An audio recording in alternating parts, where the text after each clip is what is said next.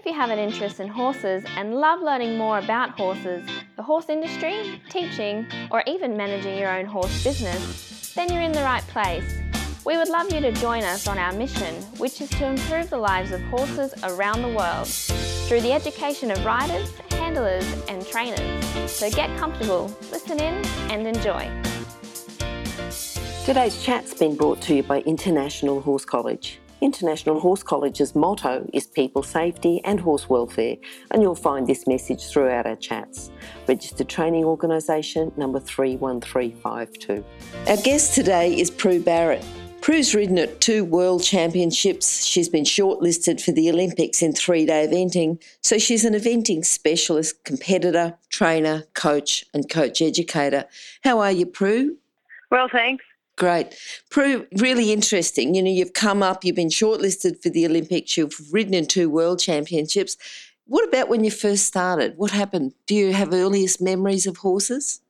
I do. I was the youngest of 4 children, and my mother was very involved with horses and had ridden all her life and actually competed at quite a high level of show jumping. And we grew up in Bundaberg in Queensland, so there wasn't a lot of eventing happening, but she actually had started an event there and was very, very keen for us to start eventing. So I can't actually remember how old I was when I did my first event, but we were very involved in the pony club there at Musgrave, and Mum was the chief instructor once I got a little bit older, and that was really her management of getting all of us into eventing, because she felt that we weren't going to do much dressage unless we did some eventing. Yeah, sometimes the dressage is what you've got to do before you get to go out on the cross country. Yeah, that's right. Yeah. And then from there, you've kept going, and then you broadened your interest in horses. How old were you when you became a coach? I think I was 19 or 20. I can't actually quite remember, but somewhere around there. And it was when I went and worked for Heath and Rosie Ryan at the New South Wales Equestrian Centre, as it was known then. Yep. And I sort of been out of school for a couple of years. I'd had a normal job, if you call, working in the bank a normal job, and riding 3 horses. And I had an opportunity actually to first go and work at Gundawindi, and then from there I went down to Heath and Rosie's. And it was really when I got to Heath and Rosie's that I just loved it. I thought this is really what I want to do, and wasn't really yes, it was very, very hard work, and we worked crazy hours and lived in sort of, a house with too many people in it, and we all ended up being a bit like boarding school, which I'd sort of been used to. But, long-lasting friendships, and those people are still very close and dear to me now. But that was probably the biggest turning point for me in my career going forward.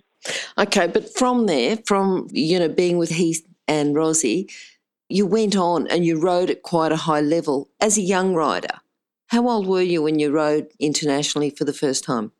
Well, I competed at Melbourne 3-day event, so that was the first international event that I competed at. That would have been in 91, I think. And how old were you then? 21. Okay, yep. Yep.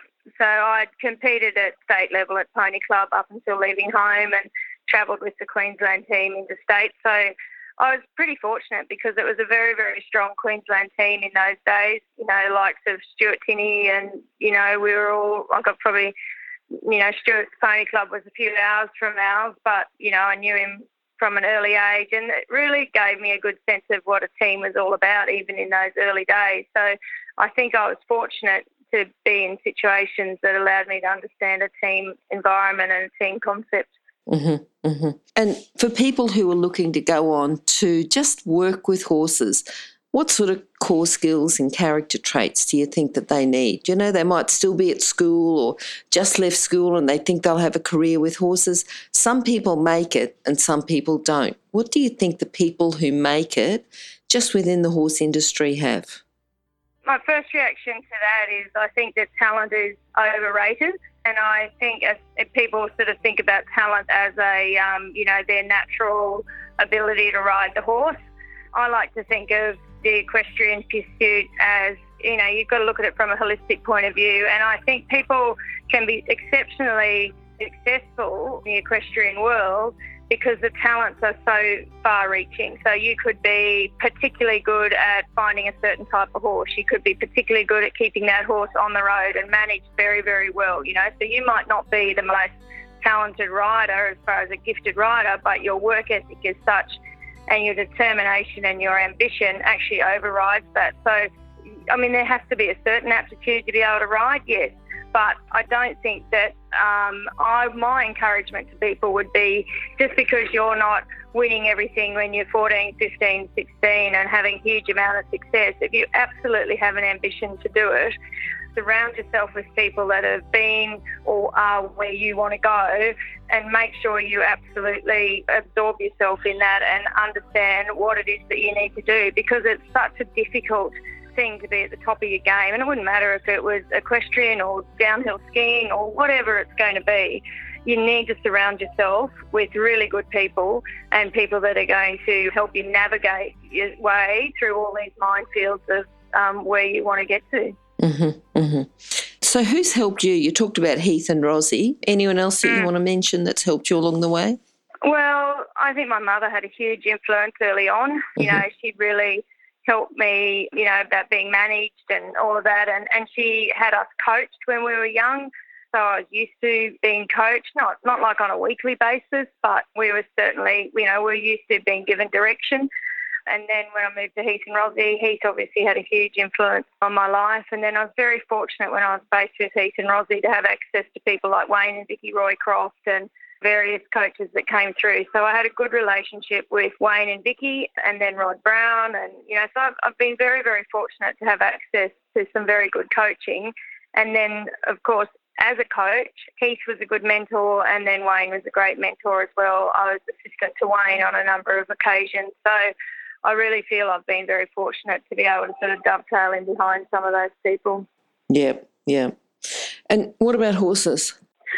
I think, you know, what do they say about your first love? You know, it's always special. So I think the first 3-star horse I had was Navarone, that I went to The Hague in 94 on. And Jed, as he was affectionately known, you know, he was the horse that basically Mum told me I should buy, you know, this whole sum of $600 when I was 18. And when I left home, she was a bit like, well, that's the only one worth taking. You know, the other 2 horses aren't going to take you to where you want to go. So I literally left home with a suitcase, my horse and me, and away we went. And, you know, I had good direction. I had help from Heath and obviously, and then Wayne. But in a way, I don't think I had any comprehension of how difficult it was. Like, he was a super duper cross-country horse. I wasn't particularly confident or brave cross-country. And I think that horse really opened a door for me. You know, it is, you're only as good as the horse you're riding, basically. And that horse was exceptional cross-country horse and very good on the flat. And I definitely opened doors for me. Okay. So what do you think's been your proudest moment then with the doors that he's opened for you? Well, it's a funny one, you know, the proudest moment. I was really, you know, when I went to that first World Games and placed, of course, you know, it was a little bit of a bittersweet moment because I was leading after the cross country and then had rails, and so it seemed like you were slipping down the leaderboard. But I think if I would beforehand, someone had said, oh, look, you're going to end up 9th, I would have been pretty chuffed. So it's not over till it's over. And, I think the 9th at your first World Games is not to be sneezed at, which, you know, however many years later I can say that quite easily now. But proudest moments, it's a little bit now. I've done so much more coaching in the last few years, and now obviously my children are riding. I've got to say I get a huge buzz when people do well, achieve what they want to achieve, and that actually does make me really proud. And it's really rewarding to see people getting the satisfaction out of the sport that I have enjoyed for so long. So that's a really big thing for me. And it's not necessarily about the win. I mean, you know, the trouble is sometimes you win without a great performance, and other times you have a great performance and you don't win. So, you know, it's always, for me, there's great delight in seeing people do well. Yep, yeah, good. And what about, you know, we've talked about your proudest moment and your highs. What about your biggest challenges? Probably there's a couple. I tend to sort of put things into boxes, and that when I was riding, I think my biggest challenge probably when I was riding was when my horse was slightly lame before Sydney Olympics, and that was a huge challenge just to sort of manage through that minefield. And so that was a huge disappointment. I think with my riding, just talking about my riding career, I think as a coach, my biggest challenge was probably, and I feel a bit rude to say it, filling Wayne Roycroft's boots when I stepped into the national coach position.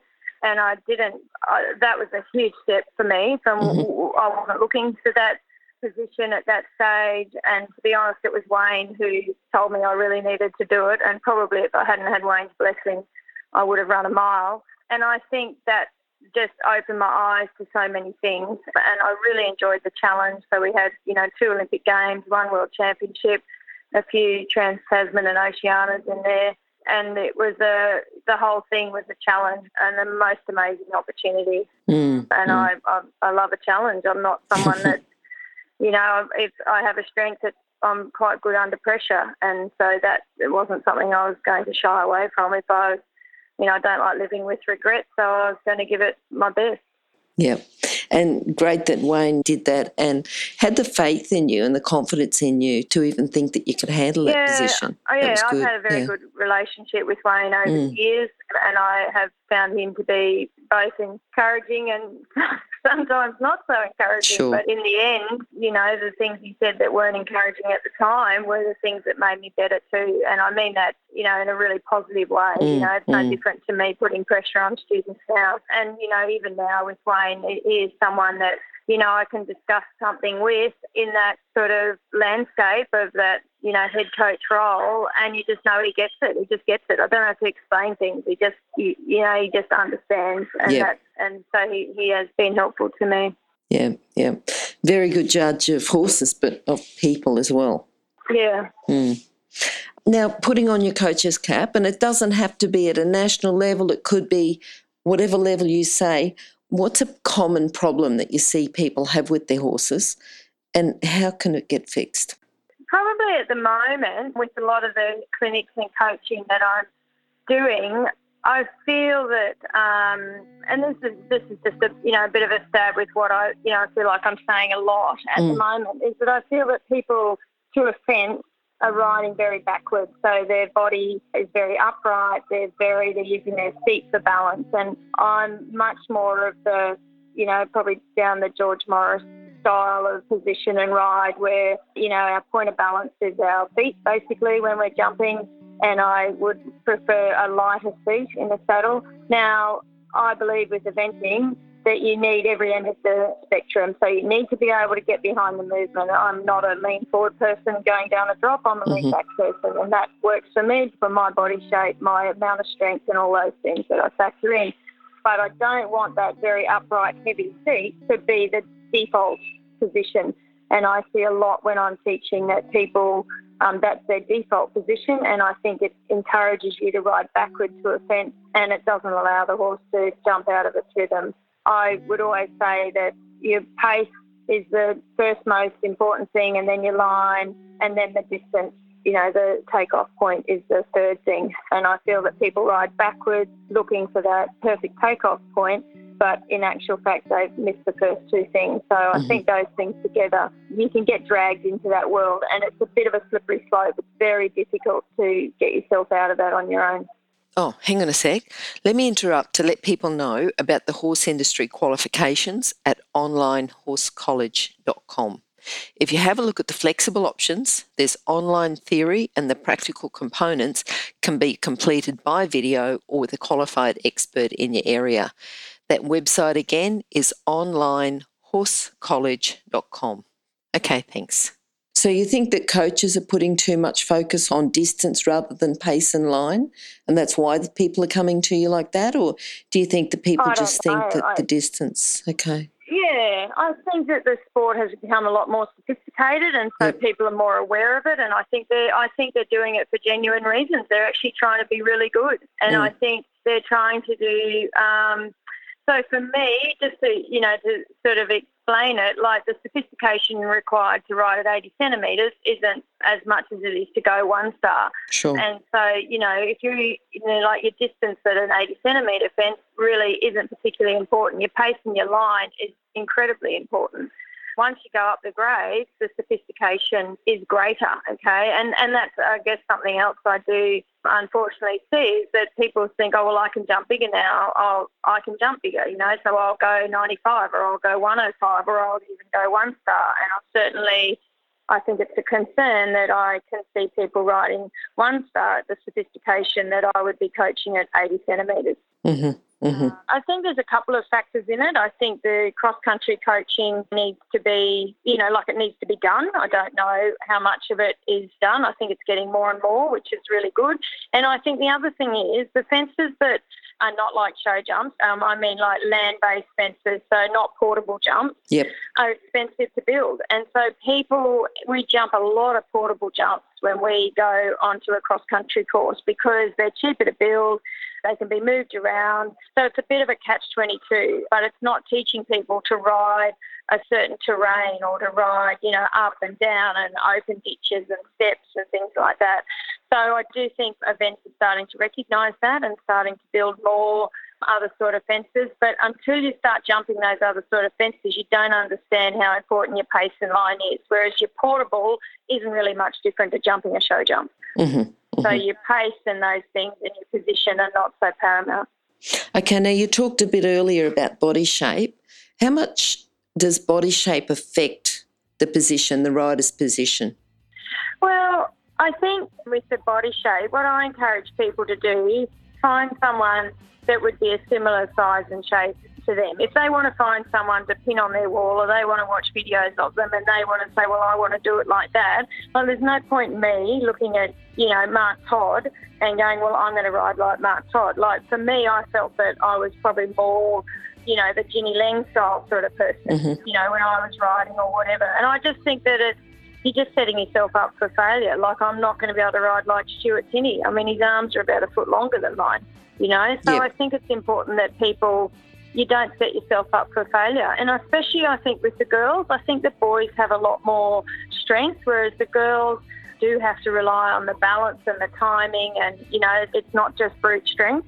Mm-hmm. So I think it's really important that you get really well balanced and you get good information on how you can make your position secure. You have to have a very secure position. Mm-hmm. Mm-hmm. That's good. What are you looking forward to now in the future? Well, what am I looking forward to? I'm looking forward to my children continuing to ride. Okay. Whether they will or not, I don't know. I'm looking forward to, personally, I've got some amazing young horses that Craig and I have bred. I mean, Craig and I have been operating a breeding program for 20 years. We've Yep. still got original mares and, so we're really excited about that. Yeah, and I'm looking forward to Christmas. But, I think I'm really excited about 2018 and what it'll bring and the events and the young horses and, going forward. And we've got a really exciting breeding program and I need to get on and get these young horses going. And with the breeding program, when do you sell them? Do you have a look at them when they're foals, they hit the ground? Do you sell them? Do you get them going, competing them? At what level, or do you sell them all the way through? Well, that's it, isn't it?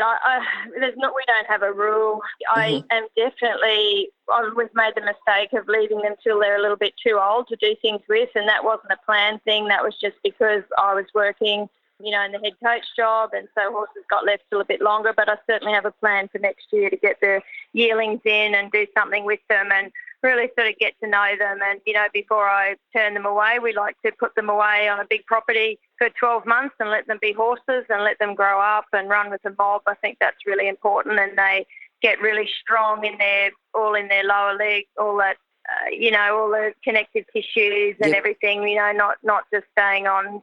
We've got very sandy country where we are, so, they don't get that sort of harder ground and the unlevel ground. So I think that's really important as young horses, that they learn to be horses and be very sure-footed.